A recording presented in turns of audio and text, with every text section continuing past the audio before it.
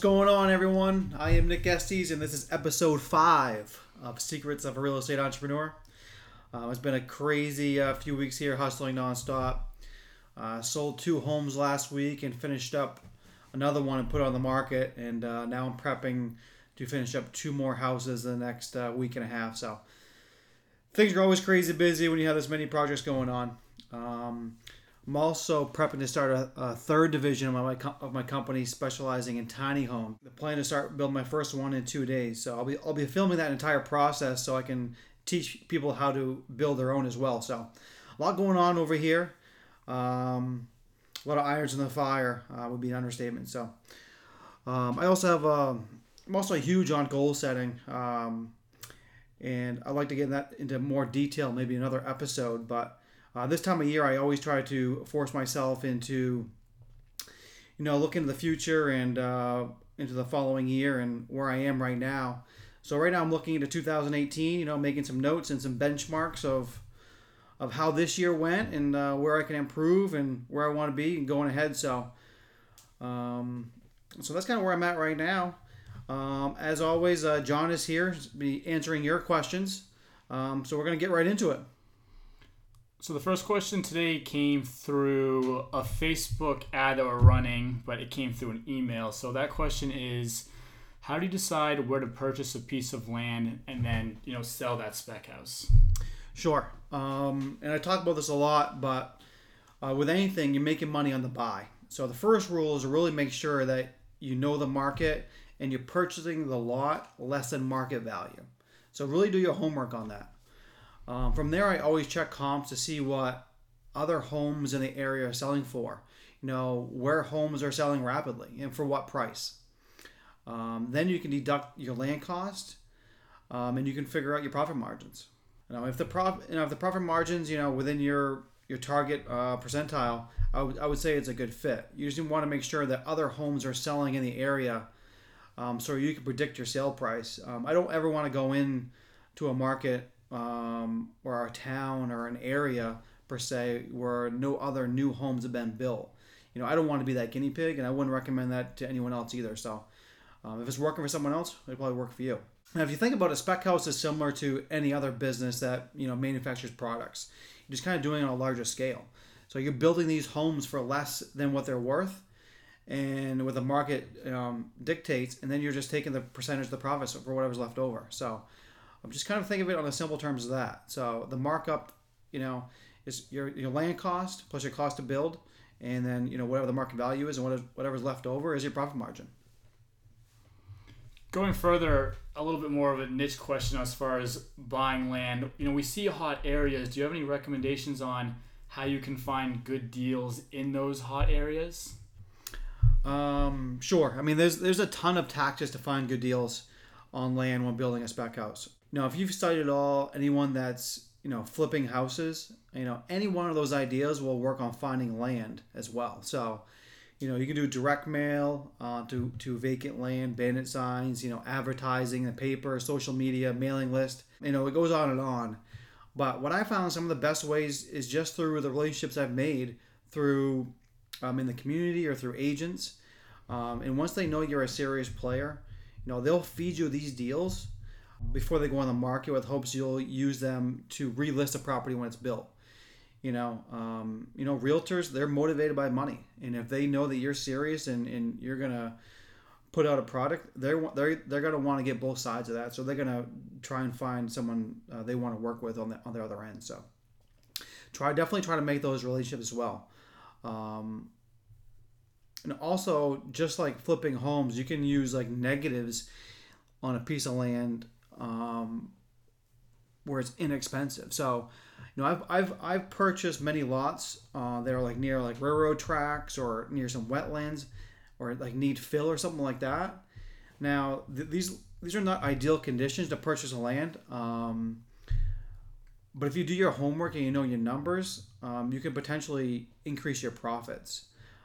Just like, when you're buying, say, a flip house that has like a lot of work, there might not be someone that wants to do that project, but usually the profit margin is larger opposed to a flip house that just needs, cosmetic stuff. It'll be more work, but the profit margin is usually bigger. Like, for example, I purchased a lot near some railroad tracks.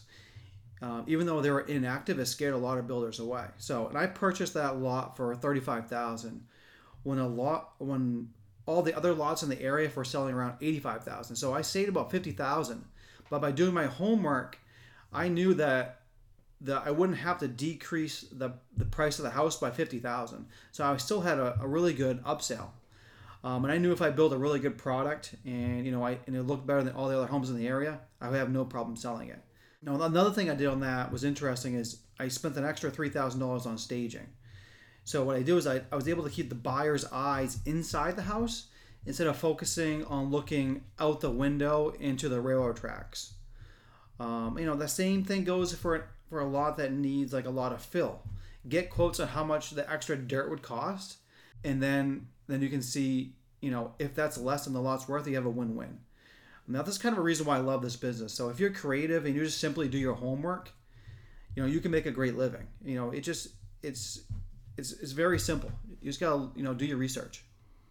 Awesome. So it sounds like, making those relationships with agents, being creative, and, just doing your homework can really help you, find good deals in areas that are already hot. Absolutely. The next question here, we've been getting this question a ton, and it's just, how do you find reputable subcontractors? Sure. And that can be a tough one, and it can be difficult for people kind of starting out. I mean, it can be kind of a scary process trying to hire someone to do work on your spec house or whatever it may be. But I found one of the best ways to find subcontractors is just word of mouth. In this business, if someone's is not good, people definitely have no problem voicing their opinion about it.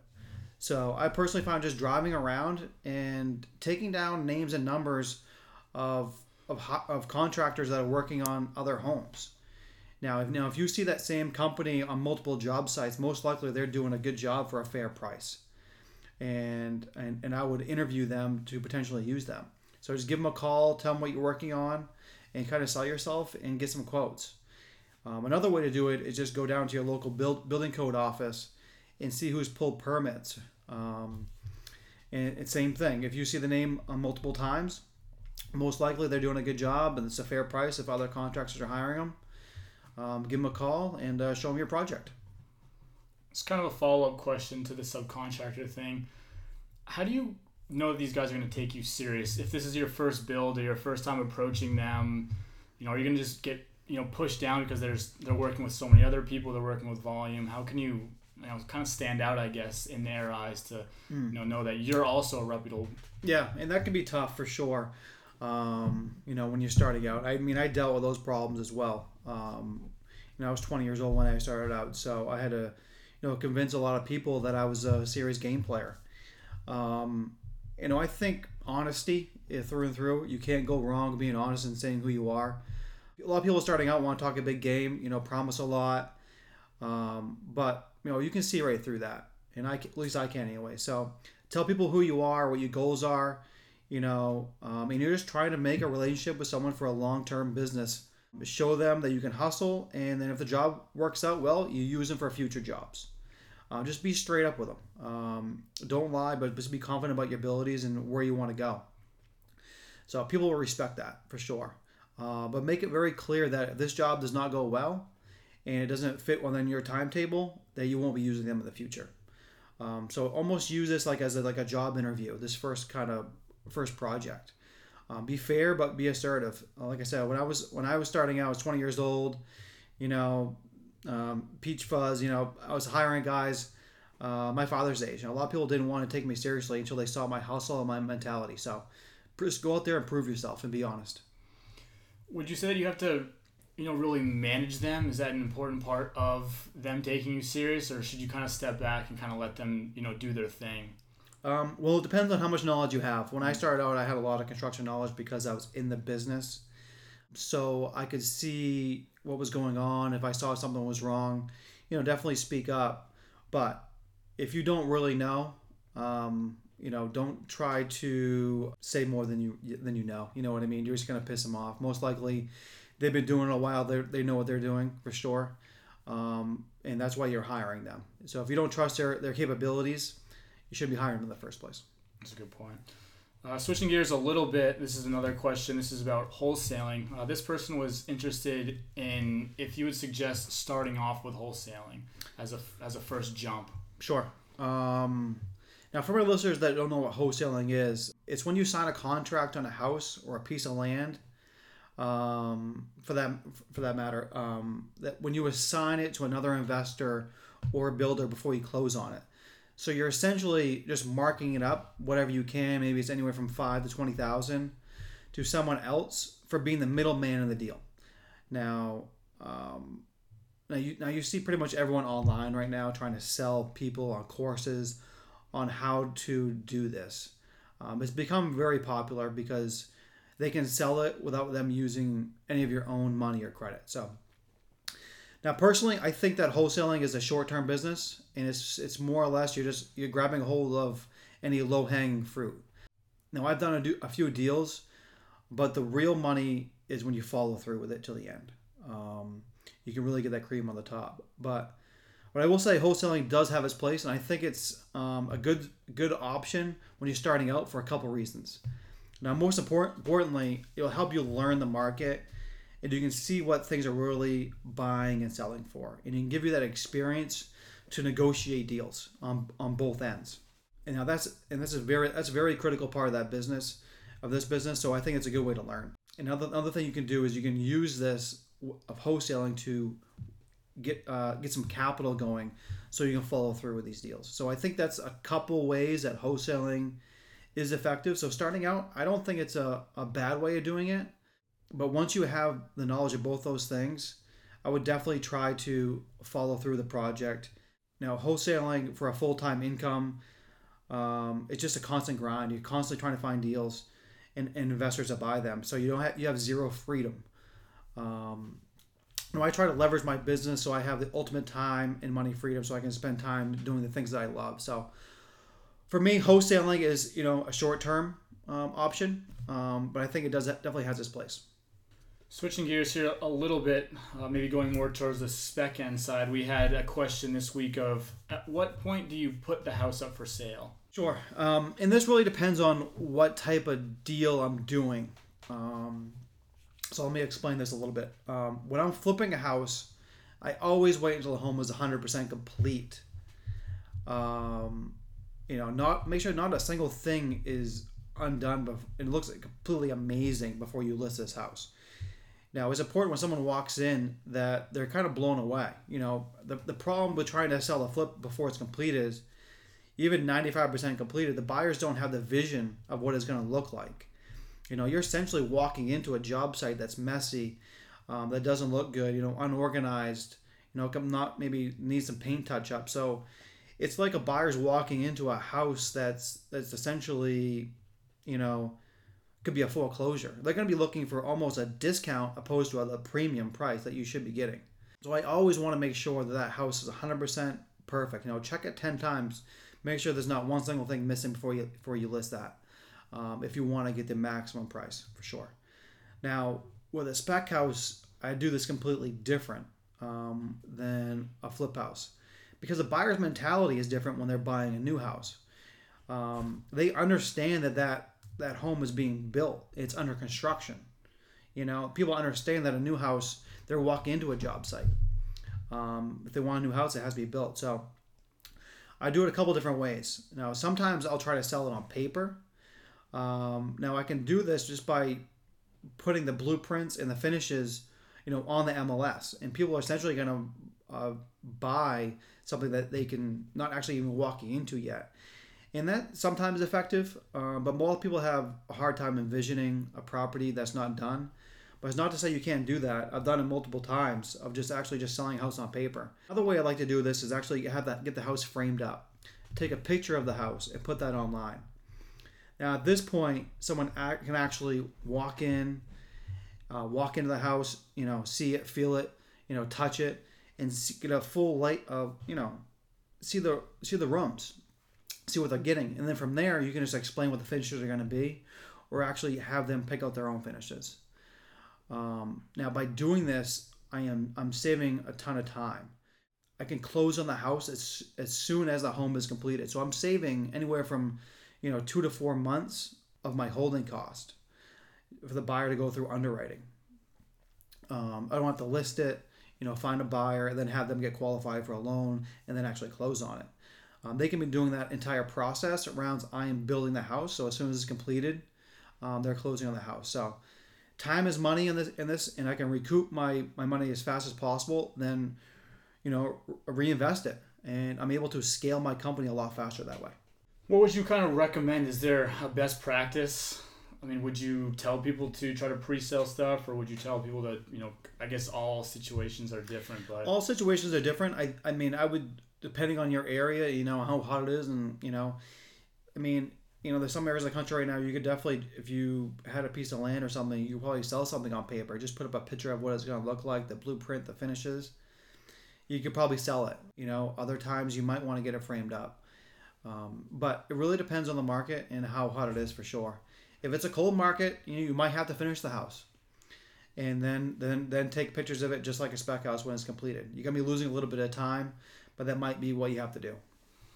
Also, something we said is, if you probably decide to sell it when it's framed up, or even when you're pre-selling it, there's definitely a lot more dialogue between you and the client. Yeah, so it's a little bit more hand-holding for sure. Mm-hmm. But with that, if you're willing to put that work in and hold the buyer's hand, you're able to, save, a lot of money and interest and time to reinvest your money. So it all depends on where you are in your business. If you don't mind doing the extra work, it can definitely help you out and make you, if you're doing one at a time, starting out, you'll be able to do, maybe a few more a year. Last question we have today, again, is about spec houses. And this question is just, how long does it take to build a spec house? And kind of what processes have you developed during this time that have helped you shorten that time of build? Sure. For me, the average spec house takes about 3 months to complete. The time we break ground to when it's 100%. Now, this is going to change depending on the size of the home. So, when you're starting out, I wouldn't suspect you're going to be doing, too big a home, something like that. So, I would say 3 months is probably a good time. But I know guys that are doing really high-end luxury houses, they take a year to build.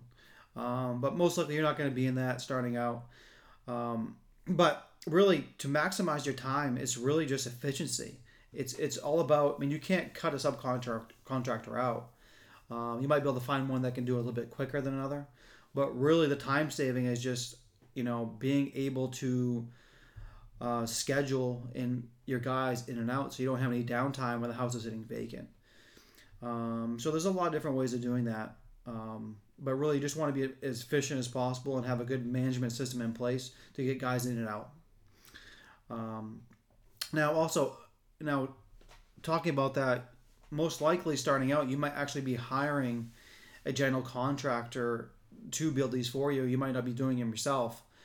So on that portion, I would just, go and ask, some other houses, they're building, and, stop by regularly and see how often those houses are going vacant between subcontractors, just to make sure you're hiring someone that's efficient and they're going to get the job done quickly for you. And another thing, another great real estate development, idea and thing that I've used is you do modular homes. So you don't even have to hire contractors. But maybe we can get that into that maybe next episode. Yeah, absolutely. I think that's a great point as far as looking at other houses they're doing to see how frequent those houses are. Absolutely, definitely. Whenever you're hiring someone, do your research and definitely see what's going on. Get first-hand experience, get out there. Cool. Well, those are the 5 questions for today. What kind of going on the rest of the week? I know you got a few projects going on. You're starting the tiny house, but anything else on the docket? That's it. I'm really excited to get that going, so that's going to be exciting. And then just finishing up these few houses I have getting ready to close, so I can get that money back in the bank and keep on reinvesting it.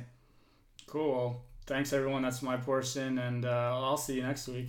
Yeah, thanks again, everyone. I appreciate all of you and your support, and hopefully this information is helping you achieve your goals. So if you have any questions, hit me up on any of my social media channels at Nick Estes. See you next week.